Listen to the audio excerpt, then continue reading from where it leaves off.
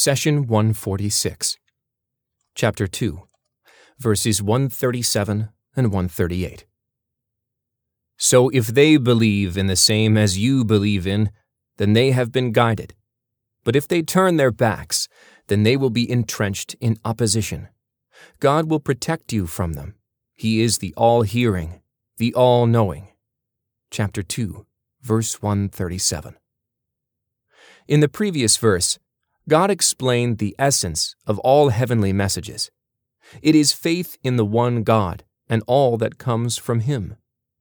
We declare our faith with the following statement: I bear witness that there is no deity but God, and that Muhammad is His messenger. Whoever says and believes in these two statements becomes a believer, like all those who have preceded him or her in faith. God says, so if they believe in the same as you believe in, then they have been guided. Then continues, but if they turn their backs, then they will be entrenched in opposition. Here, the word opposition refers to the disbelievers who are in disagreement with the believers, and also in disagreement among themselves.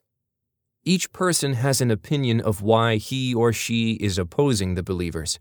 So while a group may be united in their opposition, each member of the group is doing so for a different reason, and may have his or her own set of beliefs. Some may oppose faith because it is good for business. Some may do it for political gain, and so on. The verse continues, God will protect you from them. He is the all-hearing, the all-knowing. Allah is giving you comfort not to preoccupy yourself with what this group says or that group plans to do. God is sufficient for you. He says, isn't God sufficient for His servant? Yet they seek to frighten you with those apart from God. Whoever God leads astray, there is no guide for him. Chapter 39, verse 36. Allah, the all-knowing, all-hearing, and all-seeing, is sufficient for any believer regardless of the forces conspiring against him or her. Take the example of when the disbelievers of Mecca and the Jewish elites of Medina tried to kill the Prophet on several occasions. Some even resorted to black magic to cast spells against him. But no matter how openly or secretly they planned, their schemes always failed. This is because Allah is the all-hearing, the all-knowing. God knows what is in our hearts before we speak of it or share it with anyone. So every action and conspiracy is in God's knowledge before it takes place. Take a moment to ask yourself, if God is with you, then why do you fear? Who can harm you if you are with the Creator of the universe, from whom nothing is concealed? Let's move to the next verse in the cow. God says, the indelible marking of Allah. And who marks better than Allah? And for Him we are worshippers. Chapter 2, verse 138. The indelible marking is translated from the Arabic origin sibgha. It refers to the process of adding color and dye to cloth. A color dye penetrates into natural fabrics, such as cotton or wool, and gets absorbed into every single strand. If you place one end of a cotton wick in oil, for example, and then light the other end, you would see oil flowing into the tubules and strands of the cotton wick, and it will stay lit up. Similarly, a color dye penetrates into each strand of a natural fabric. However, paint or a layer of coating is different from dye because paint does not penetrate. It remains on the surface and creates a layer and a barrier which can be removed. Allah used this word, indelible marking, because He wants you to understand that faith in Him, in the religion of Abraham and all that He revealed to His messengers, is the divine religion that infiltrates into each fiber of the human body. Faith is not introduced and applied from the outside, where you can put it on one day and take it off the next. Faith is what Allah has instilled in your heart from the time of creation. It is the natural instinct and longing each human has to seek out the Creator. Prophet Muhammad, peace be upon him, said, "Every child is born on the natural disposition of monotheism. Then the child's parents make him a Jew, Christian, or Magian. Faith that becomes part of you and infiltrates every fiber of your being is the indelible marking of God." Allah explains, God has sent down the most beautiful of all teachings, a scripture that is consistent and draws comparisons, that causes the skins of those in awe of their Lord to shiver. Then their skins and their hearts soften at the mention of God. Such is God's guidance. He guides with it whoever He will. No one can guide those God leaves to stray.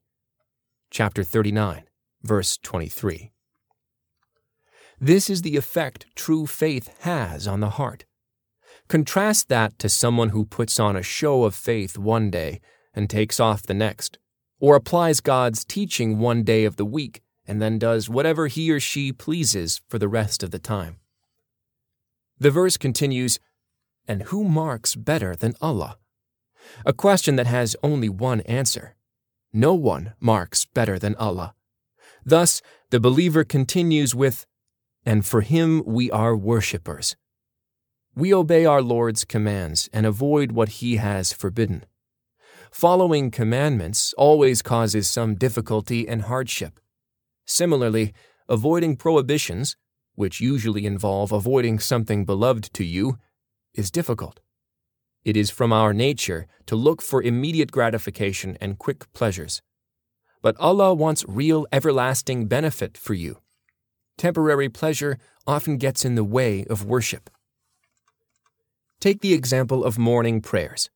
When you are lying in bed, warm and comfortable, and you hear the call for prayer, you often feel lazy and sluggish. If you decide to close your eyes and go back to sleep, you have chosen temporary and superficial pleasure over the everlasting bliss of paradise. Similarly, when you skip the afternoon prayers because you are playing video games or spending time with friends, you have put your immediate enjoyment ahead of the true benefit of meeting with your Lord. God says about prayers, "And indeed, it is difficult except for the humble who think that they will meet their Lord, and that to Him will they return." From chapter 2, verses 45 and 46. And for Him we are worshippers, because we believe in the issuer of these commands and prohibitions as our Lord who is alone worthy of worship.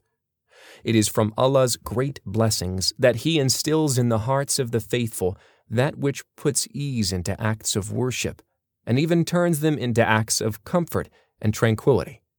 This is the indelible mark of faith that Allah blesses the believer's heart with.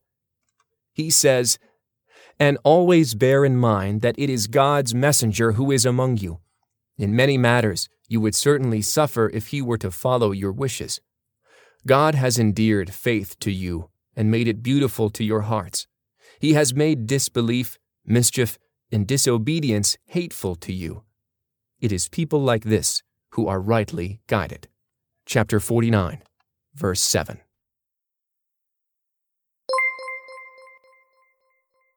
The messenger said, "My Lord, my people treat this Qur'an as something to be ignored." Chapter 25, verse 30. Do not abandon God's book. Please take a moment to subscribe and to share with your family and friends. Visit us at www.qurangarden.com.